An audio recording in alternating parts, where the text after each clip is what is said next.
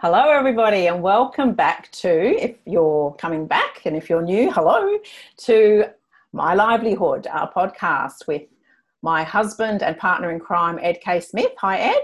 Hello, hello. How are you And all? our wonderful guest, Paula Smith, today. Hi, Paula. Hello, Lois. Hello, Ed. Hello, Hey. everyone. Hello, Paula. How you going? Hey.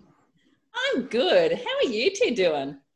Pretty good, pretty good. Fantastic. And this is episode 12, so we have made the dozen, not the baker's dozen, but the dozen. So you're very special today, Paula, as our 12th guest. You're very 12th episode. We've actually, Ed and I riff occasionally by ourselves, and have a bit of a chat. So, but it's lovely to catch up with you again and see you. And we did see each other in person not that long ago, but it's nice to see you over the digital realm as well. For those people watching, Paula looks lovely in her special studio there in the hills, her digital studio. But if you're listening, you'll just hear her dulcet tones today. And you might be wondering, who is this enigma Paula Smith? Well, Paula helps people make an impact through what she calls presentation intelligence. And I noticed, Paula, that is registered as a, I guess, a trademark or becoming a trademark, and leadership communication. So Ed and I have both known Paula quite some years, quite some even perhaps edging to decades. And and yeah, we've had lots of interactions, done some bits and pieces together. I've actually been on the receiving end of Paula's training in a good way. Years ago, in a good way. In a good way. And so we might talk about, Cert 4 of old and things like that, which I did under a bit of duress, but Paula made it a fantastic experience. I'd heard how Cert 4 is a nightmare, and Paula made it not a nightmare, actually really, really fun. That was many years ago. That was a long time ago. So Paula, can you give us a little kind of synopsis of what you're doing now? And then we're going to delve back into a little bit of your past, go down memory lane. Excellent. So what I'm doing now, well, I guess I'm in the same niche or the same industry, and most people know me for the world of powerful presenting, or of course, like you mentioned, my trademark is presentation intelligence, which is really leadership from the front of the room. And it's the art, science and practice of powerful presenting. So, and of course, my master's research was in leadership communication and leadership from the front of the room and the power of story. So I'm still in that world of presenting, and but of course I have a training company on the side, and I work in leadership and teams and presenting and all the real good fun stuff that comes along with owning your own business and running a busy training company. Yes. Fantastic. So the world of presenting, and it's great because Paula presents on presenting and she presents as well. So she's very much walking her talk, everybody. So Paula, one of the reasons we wanted to get you on My Livelihood, not just because we think you're fabulous and we want to have you on as our guest, but also I know we've had chats about this before, but you really were an entrepreneur at a very young and tender age, weren't you? When did you first make your foray into being in business for yourself? Well, what you might not know, I think my first introduction to entrepreneurship, I was 9 years old. So maybe Wow. A little bit younger than you think. My first real business, I was 19, but my first introduction to entrepreneurship, I was 9 years old, and I started running local puppet shows in my front garden. And I charged the kids in the street 20 cents per person to come and watch my amazing talent running these puppet shows. And I thought I was doing a great job. And the whole reason behind that is we needed to go to the Royal Show. And I thought that I would just save some extra money, and that would be a really good way of saving some money to go to the Royal Show, as money was a bit tight when I was growing up. And anyway, my mum found out what was going on, and I thought she was going to be so impressed. But she said I was profiteering from my friends and I needed to give all the money back. She just did not appreciate my entrepreneurial efforts there. But it was just a value exchange. You were providing. I know, right? Yeah, that's like, oh dear. So, but it certainly gave me a taste of making my own money, and I was really quite excited. But I was also loving there was no such thing as computers back then, so we were hand making brochures, and I was popping it into the letter boxes of the kids in the street, and I just loved the whole project of running this little business of puppet shows. And of course, that continued through my teenage years, car washes and doing all sorts of odd jobs for people. But I guess my real introduction, well, not my introduction, but my real business, I was 18, nearly 19, and started a personal development school for kids. So I had always loved speaking and public speaking and performing. I grew up in an amateur theatre family. And so I started a small business after about 14 or 15 full-time jobs in lots of different industries. I finally came home and said to Mum and Dad one day, I know what I want to do now. So my long-suffering parents. So hang on a sec. Let's just, did you say 14 or 15 full-time jobs from what age to what age? Well, maybe we should take a little step back to when I was at school. Okay, this is after the puppet show. This is after the puppet show. This is post puppet show, pre going into business. So going into business. So I started a new school. We moved, and we moved to we were in the country, and we moved to the outskirts of the city. And I started a new school when I was 15. And that's a pretty tough gig when you're 15 starting a new school. So I was 6 weeks into this new school, didn't have a lot of friends, and I was struggling a little bit just to sort of fit in with my new environment. And there was a competition that said who would like to run and MC all the school assemblies. And I just thought, what a wonderful opportunity. Now, I'm thinking, what 15-year-old wouldn't want to do that? Because everyone wanted to do something like that. So I put my hand up, put my hat in the ring, and the principal called me into the office and said, congratulations, Paula, you've got the gig, which I thought was a little bit strange because there hadn't been any auditions or anything like that. I thought, someone must have told him I was pretty good, up there on the platform. Now, he confessed to me at the end of the year, I was the only person in the entire school who had put their hand up to say, pick me. But a remarkable thing happened because, like I said, I was a new kid on the block, and next minute I was on that stage and I was visible in front of the whole school. Bingo. In 2 or 3 weeks, I was voted in as captain of Red. Now, you don't know how important that is at your school, but captain of the Red sports team was a pretty big deal. Yes. And 3 weeks later, I was voted in by the whole school as head girl or president of the student council. Wow. And the only reason that is because I was standing up on that platform and I was visible, and people got to know, like, and trust me. So I learned at a really early age the power of speaking, the power of being visible, and all the, the likability, and I was organised, etc. But it was just such an impactful moment of my life when the penny dropped. It is like that's why I'm succeeding in this school.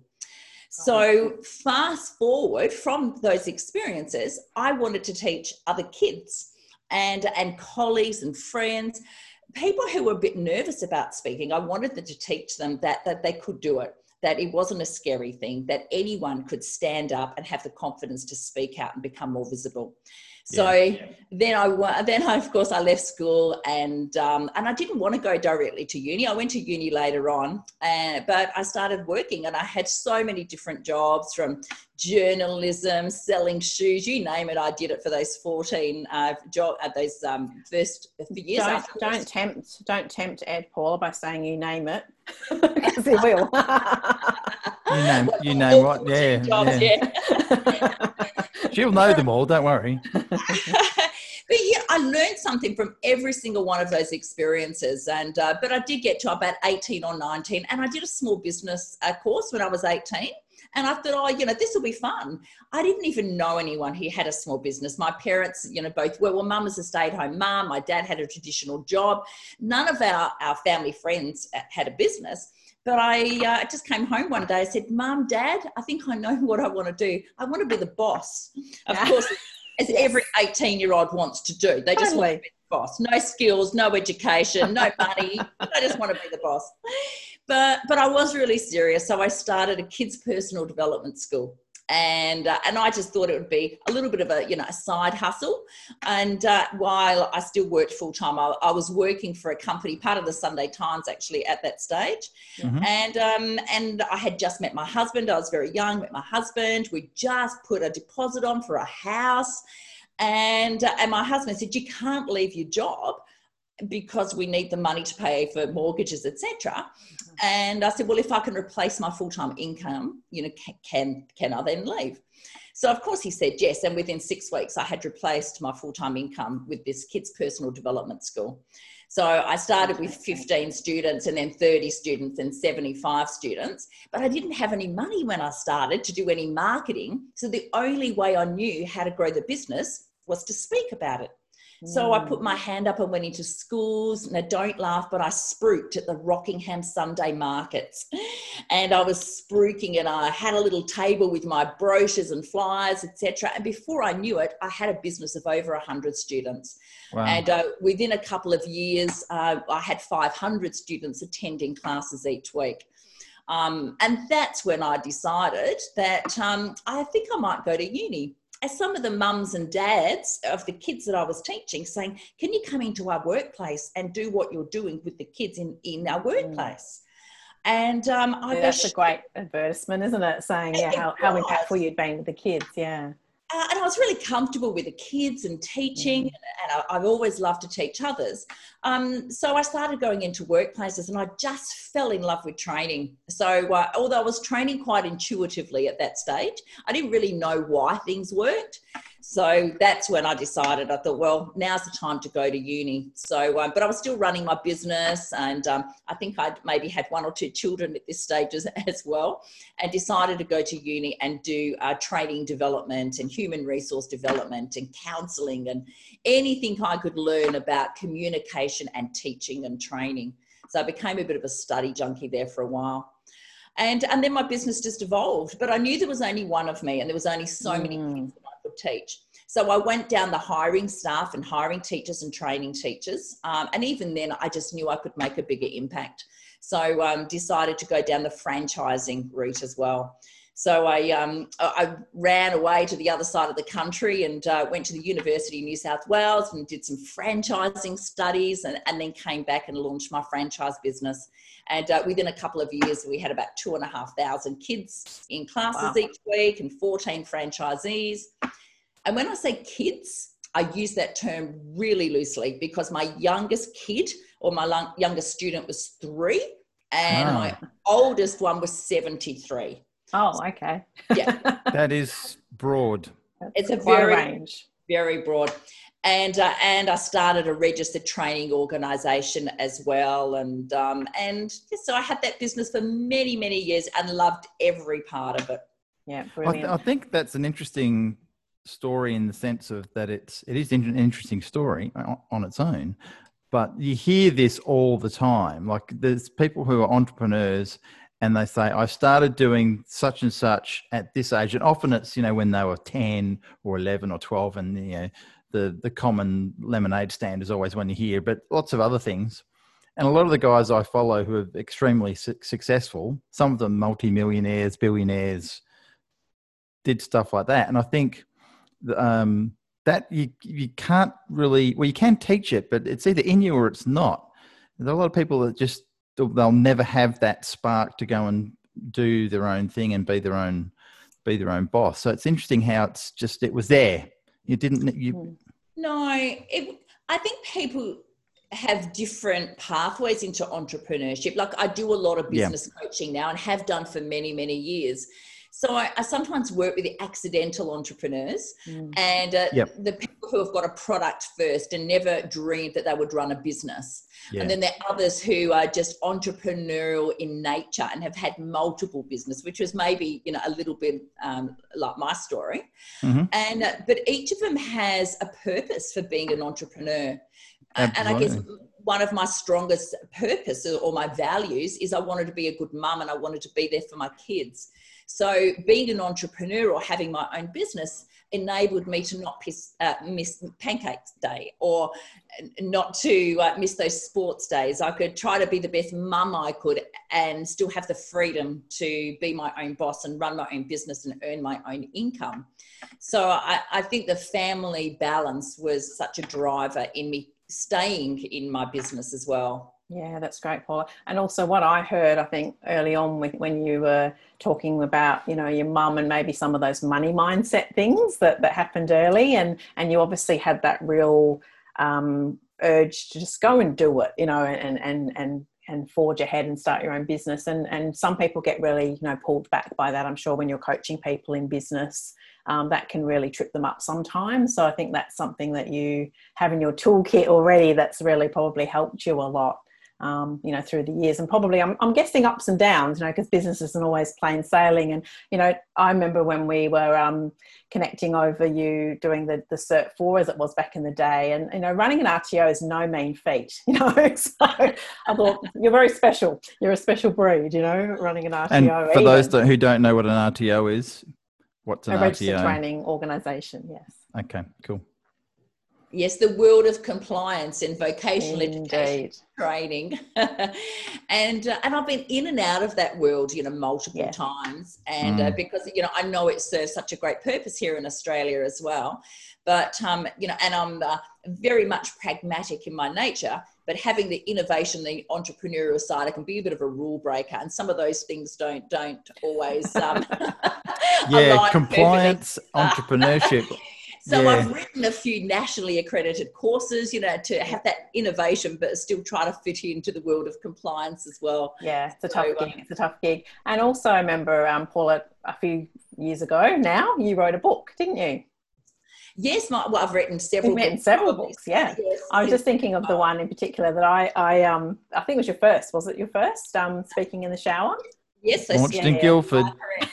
So Speaking in the Shower, Presentation Skills Exposed was my first book. Yep. And that's a real light-hearted read. I used to call it an aeroplane read. If you jumped on a plane between here and Sydney and you just got stuck into it, you could finish it at the other end if you're a fast reader. And that was in school libraries as well. It was a really nice, easy read for teenagers as well as adults, as well as people putting together their presentations for the first time. Then my next book had a much more corporate feel, which was Powerful Presentation Principles, which now is actually a full online course. And the lessons and principles in that book I've been using for many, many years in my presentation skills workshops. Yeah. You sound like you've taken things to the other level as well in terms of integrating with how the brain works. Is that right? Tell us a bit about that.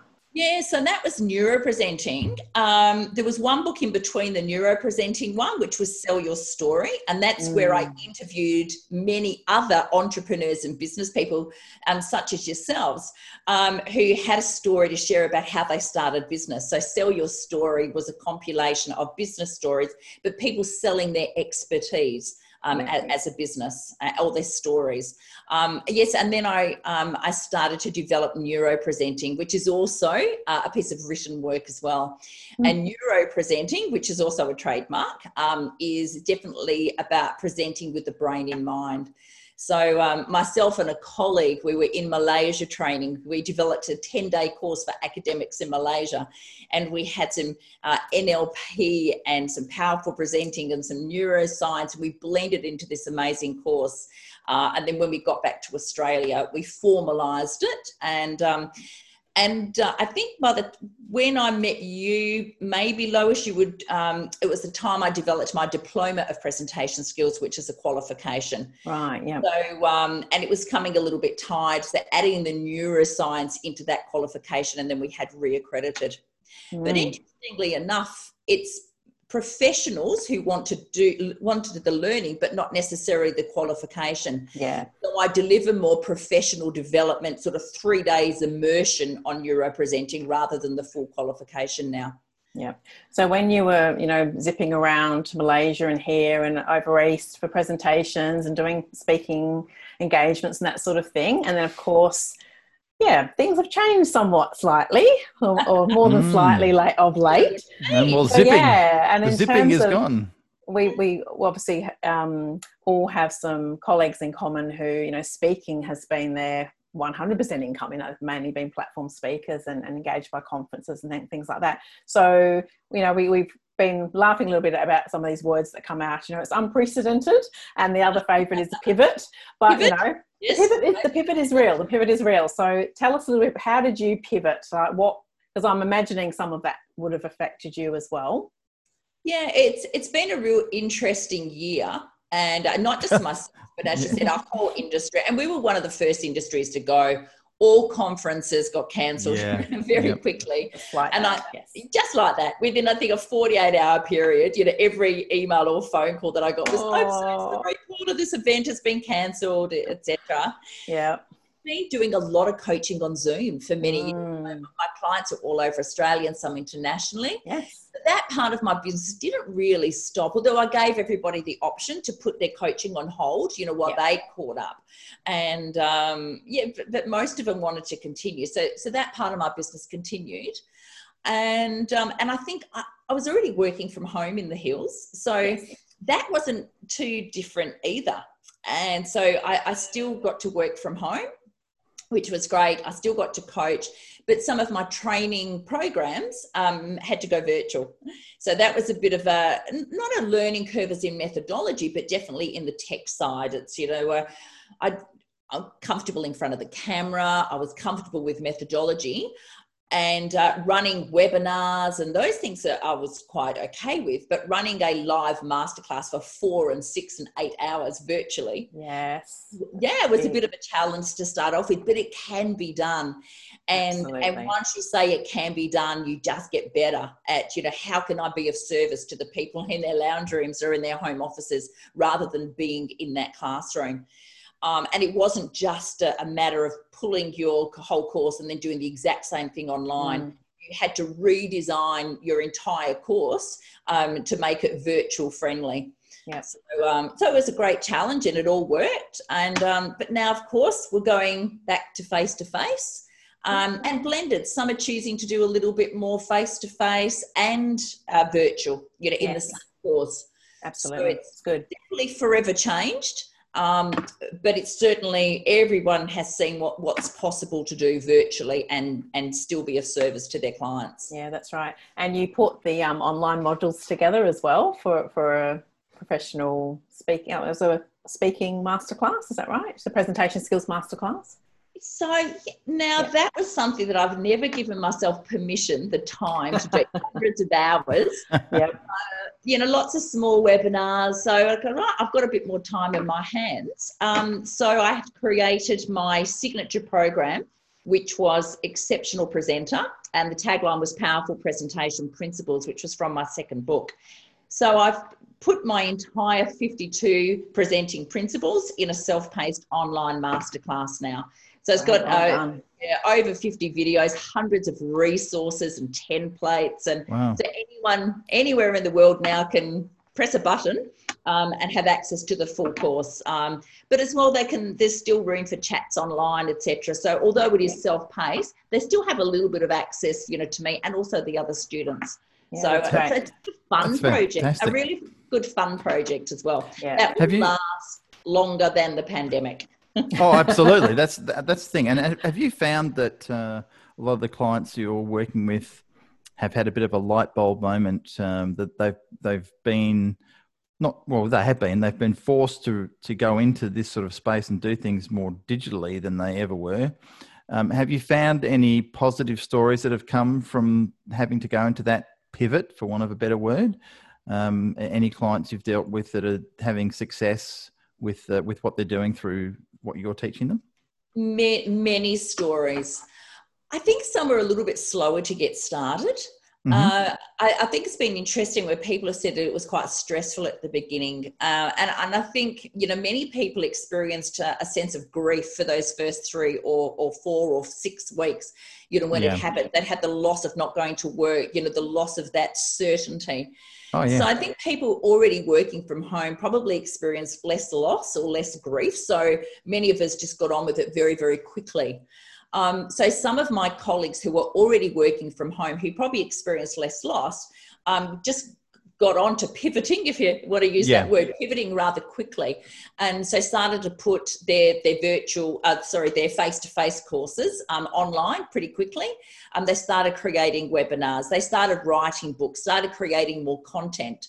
And others in retail spaces started to put shops online for their first time. Yeah. And the ones that are doing well, I said, I can't believe we haven't done this before. So it's created a lot of opportunities for business owners as well. Not all business owners, some have really struggled, and my heart goes out for them. And some businesses will just not survive. But other businesses will survive, but maybe will be forever changed. And other businesses will just look completely different at the other side. Sure. Absolutely. But lots of great success stories as well. Yeah, because I know you work in a lot with business owners, Paul, and they do seek you out because you've had such a great succession of businesses. We won't spend too much time on it, but you did actually even have a foray into hospitality, running a hospitality business way back, didn't you? Yeah, that was a Sunday drive moment. You know when sometimes you go on a Sunday drive and you buy milk? I went on a Sunday drive for 10 minutes, came back and said to my husband, I think I want to buy a hotel. And, as you do. Yes, he swears to everyone. He's bald. He has no hair. He swears to everyone he had hair just before that. Yeah. Of course, that's what you want to do.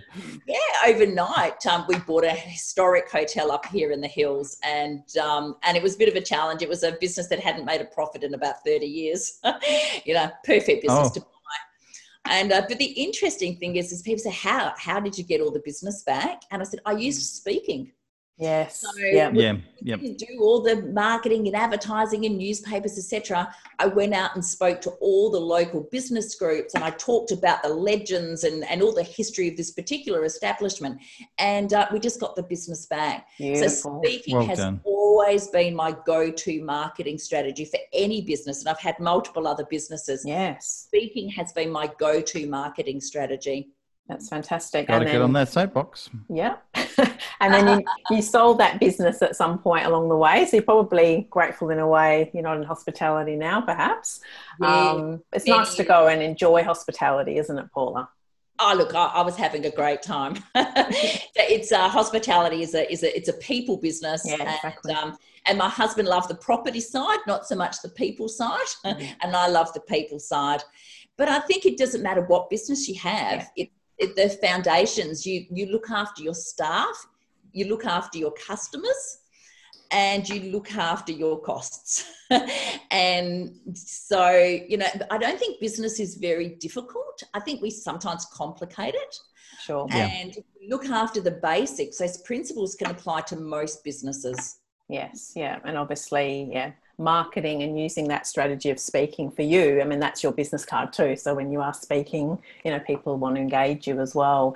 What's the thing that fires you up the most about working with people in the presentation space? Because obviously some people maybe want to be better at work through it, or engage with their staff, maybe if they're a CEO, or they want to be more influential. So there's good reasons why. But as we know, many people find it really nerve-wracking, and for some terrifying. Yeah. So can you let us know what is it about it that keeps your interest after all this time too? Because you've been doing it for a while. Yeah. I think because I just know from how powerful speaking is.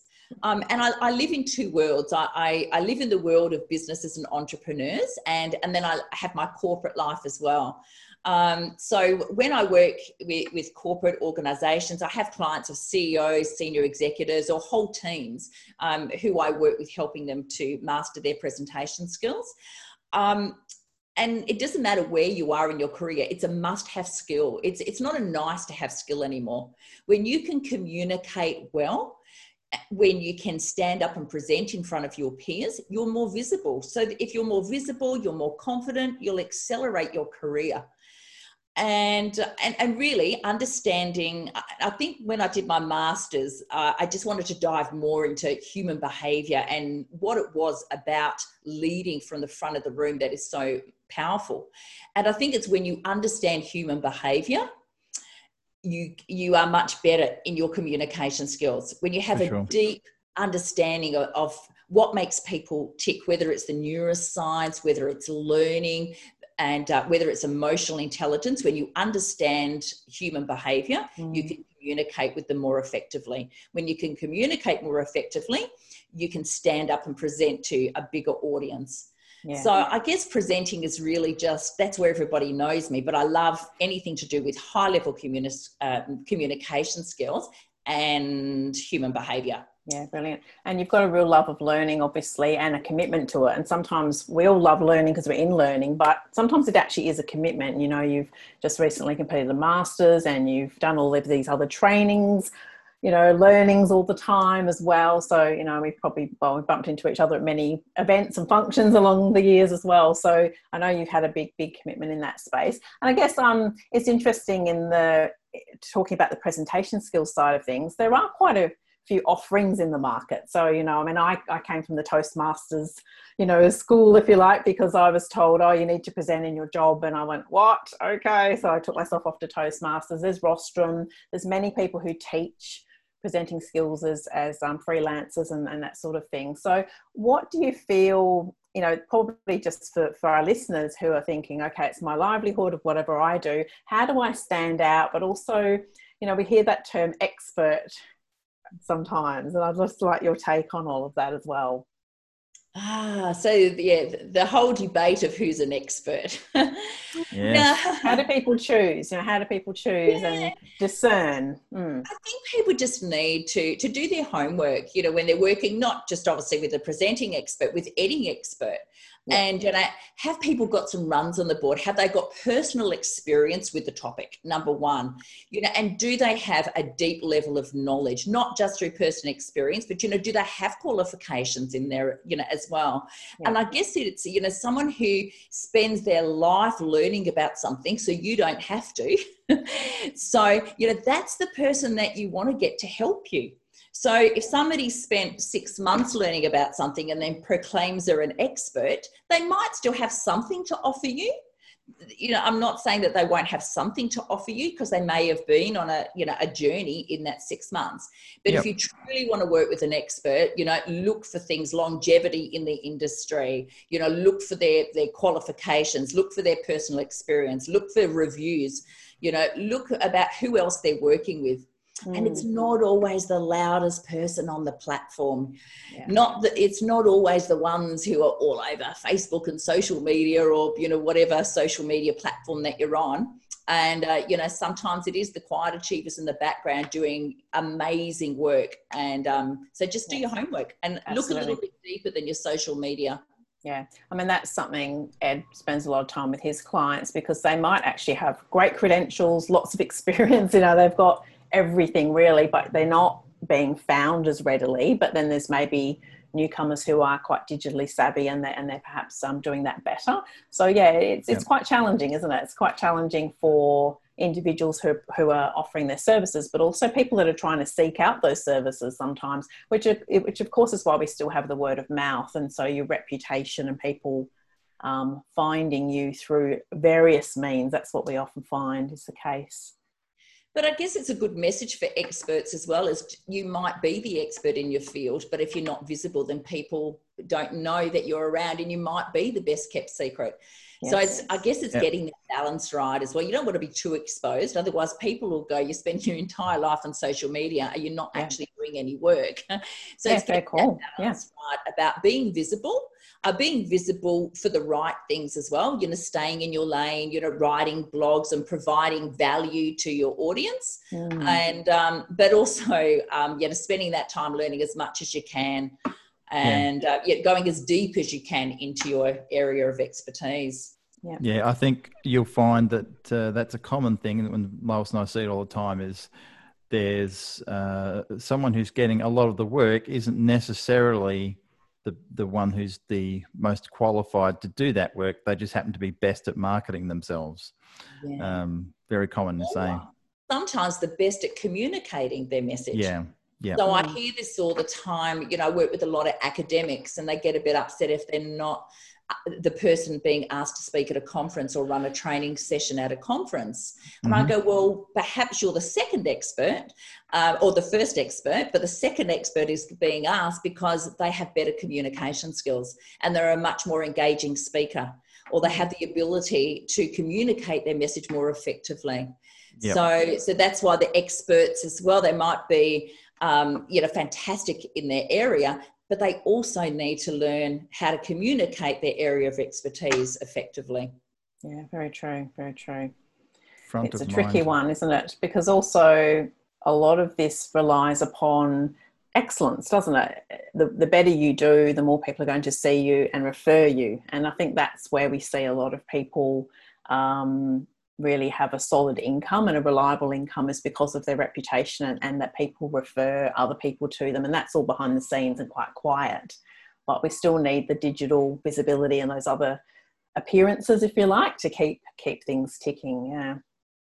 And there's so many places that you can go and be visible. You've got, lots of the not-for-profits organisations and the meet-up groups all over, all over town, that are always asking for people to come and speak. Yes. So, we do have a saying in the business, so speak for fee or speak for free. But if you are speaking for free, make sure that it's your ideal audience that you're speaking to. So who wouldn't want to stand in front of 200 or 300 people of their ideal clients and have an opportunity to share about their area of expertise or their business and products and services? Yeah. So strategic. You need to be strategic, for sure. Yeah, it's interesting though when you say who wouldn't want to. I'm thinking of quite a few actually. 90% of the population. Isn't that the worst thing though? I mean, it's the worst and best thing, because if you say, all right, I'm not comfortable, then seeking out someone like Paula to help you not only be comfortable but actually deliver with impact and presence, and then have people come to you afterwards and want to engage you, then I think I'd love to know what the percentage is, that of people that will actually step forward. I think it's smallish, isn't it? I think it's becoming better now. 20 or 30 years ago, people go through their whole careers and never be expected to present. I work with a lot of graduates now. A lot of government organisations get me in to work with their graduates. Yes, so good. A lot of organisations now are saying, no, this is a career skill you need. The universities now are starting to lift their game and not just asking them to stand up and, deliver in the classroom, but learning some powerful presenting skills so they're ready to hit the ground running when they go into the workforce. Yeah. So I think it's an expected skill now. So, but you hit the nail on the head. Something you just said a moment ago, it's not just about the confidence, about the impact that you're having when you're presenting as well. Because if it was just about confidence, it'll only be the confident people who stand up and present. Yes, it's about having the confidence to stand up and present, but it's also about having the skill to be able to communicate your message effectively, to be able to transform information into meaning for the people in front of them. It's about making sure that your message is memorable and has impact, and you have the right key messages in the right place at the right time for the right audience.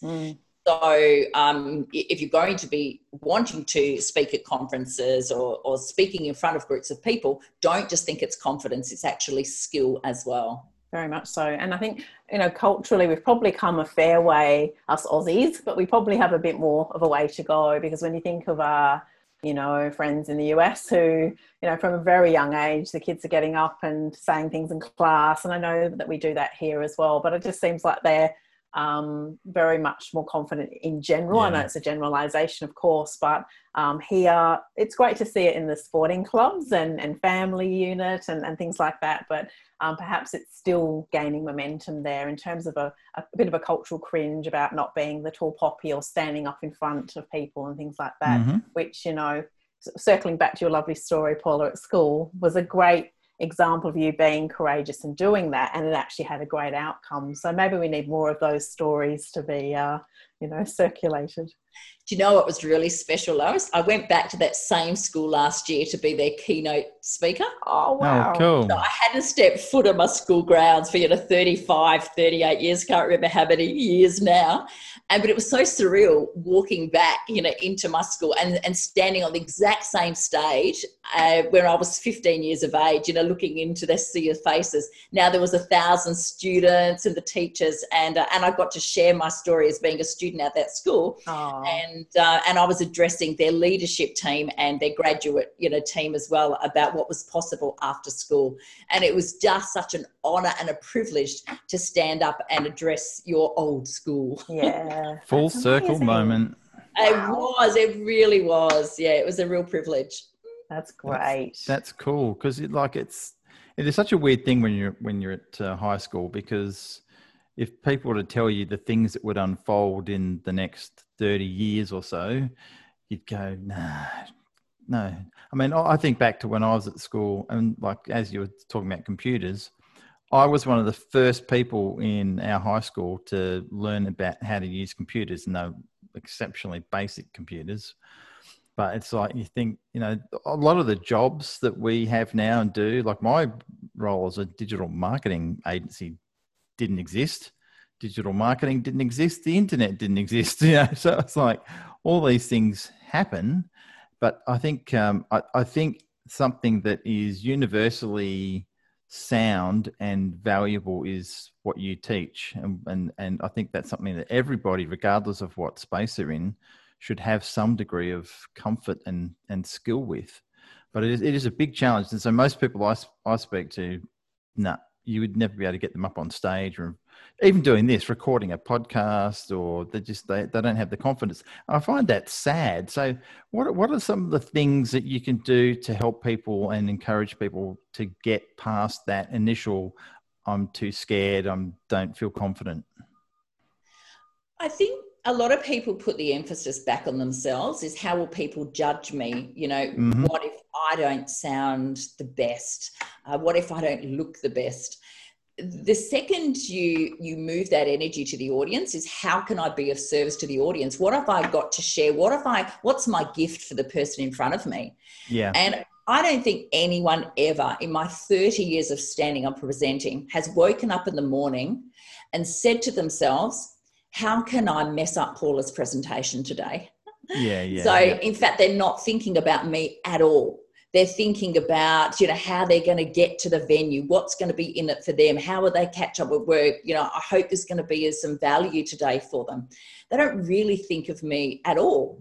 And when I'm being on stage, my only question should be is, how can I be of service to the audience? Yep. So what's my gift? What could I share with them today that will help the people in front of me to reach their goals? And so I think the first thing people have to do is say, yes, I will present. And then always, start with the end in mind, or the goal in mind. So say, yes, I will present. And then go, well, how will I do this now? What gaps do I need work with? Do I need help with my confidence? Do I need help with putting a presentation together? Do I need help with my slides if I'm using slides? But you always have to start with saying yes first. And the first one is always the hardest. And as you both know, you've both presented, you're both doing these podcasts, how difficult it was maybe the very first time you had to do it. And now even in this podcast, you're number 12 in. How much effort did you think about that this morning compared to the first one that you were doing? Well, I must this say, is about my 400th. This is about my 400th podcast. Yeah, but I remember the first ones. I mean, I'm still a newbie. But you're dead right, because when I started my first podcast in 2007, it was like, I was like, far out. Do I really want to do this? What do I know? But I took it, I sort of shifted it in my head. I thought, this is an experience coming from two ways. I want to learn, and I was interviewing people, so it was a similar sort of setup in terms of podcast.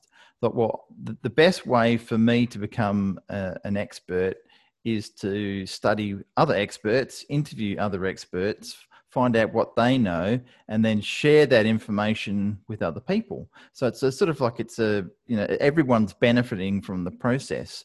But I didn't think that I knew everything. I didn't think I knew anything. I thought I knew basically hardly anything, but I thought I know how to ask questions.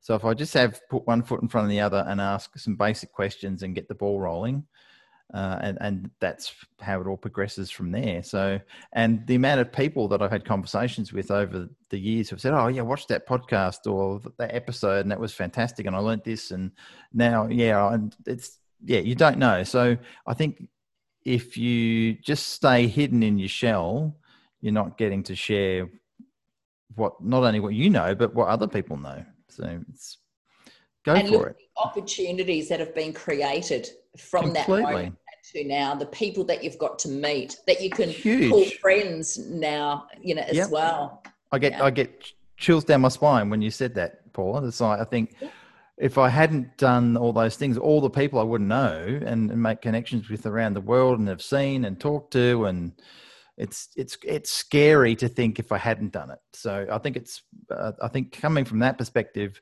there's a huge amount of lost opportunity if you just don't put that foot out there and take a step. Yeah. And I would say, if anyone's watching this, who would you classify, Paula, as your ideal client? Who is it that you would like to come and contact you to get some training and some help with from what you do? Oh, look, I know we do work on personas. But if I have a look at the diversity of my clients, so this week I'm working with TEDx presenters. So tomorrow I've got rehearsals all day helping academics and TEDx presenters. So who is not my typical client, but some of those people that I'm working with would be a typical client. I worked with large organisations, some of Australia's largest organisations get me to work with their teams. So in that moment, they are my ideal client.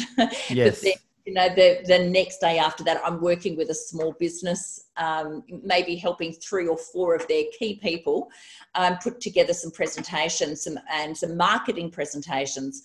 My ideal client is somebody who is passionate to make an impact. And whether that's a corporate client, a senior executive, or a graduate from school, if they want to develop their presenting skills or their leadership skills or the communication skills, they are my ideal client. Yeah. It doesn't really answer your question, really, does it? No, it does.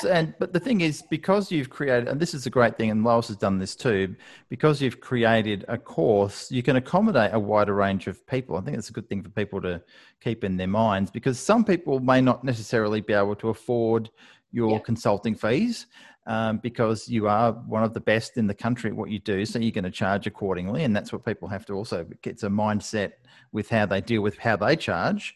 But you've created learning possibilities and training so that if people don't necessarily want to engage you one-to-one, they can go and do the course. So how is it they best get in touch with you, Paula? What's the best way to reach you? Everything leads back to my Paula Smith website. So which if they just Google paulasmith.com.au, they'll find me. So everything leads back to there. So my training company, which is the Global Institute of Training and Presenting, even though that has its own website, there's a link from there to my website. There's my online academy, which you can press a button on my website and it takes you to the online academy. And it was a great point you said about, experts and prices. And you're right, there is only one of me. And and I get a lot of requests. And sometimes, people may go, wow, it might be a little bit out of their budget to work with me. So that's a really good reason why I put an online course together, because it's cost effective to have deep level learning, but perhaps not have that level of private coaching. Sometimes people will do the whole course and then just book one session with me, which is fine as well. Yep. So, and that's a great way for other experts, if, they are struggling with that time, put some online courses together, some virtual offerings. And it's a great way to reach a much wider market, and you can afford to be that little bit more cost effective as well. And that's why a lot of experts write books as well, because somebody can have a snapshot of your skills and your expertise for $25 in a book. So that's a great way of learning from experts as well. No, I found the online learning fantastic for that flipped learning. So, that people could gather up the theory and the information and then have a session with you. So it's cost effective, time effective, and it gets sort of straight to the hub of the matter. That's fantastic, Paula. Thank you for sharing your wealth of wisdom with us today. And there's still so many years left to go. Absolutely. That's it. Yes. More books. More fun. We are just babies. Yeah. Oh. So thank you so much for inviting me to come and share with you again, you guys. And our pleasure. And for a continuing relationship with you for many years to come. Yes, absolutely. Likewise. So, thanks for tuning in, everybody. We appreciate you watching this episode number 12. Very exciting. Many more. Special episode, apparently. Apparently, very special. So, thanks, Paula. And we'll see you on the next episode. Stay safe, stay happy, and be bold. Bye for now. Bye.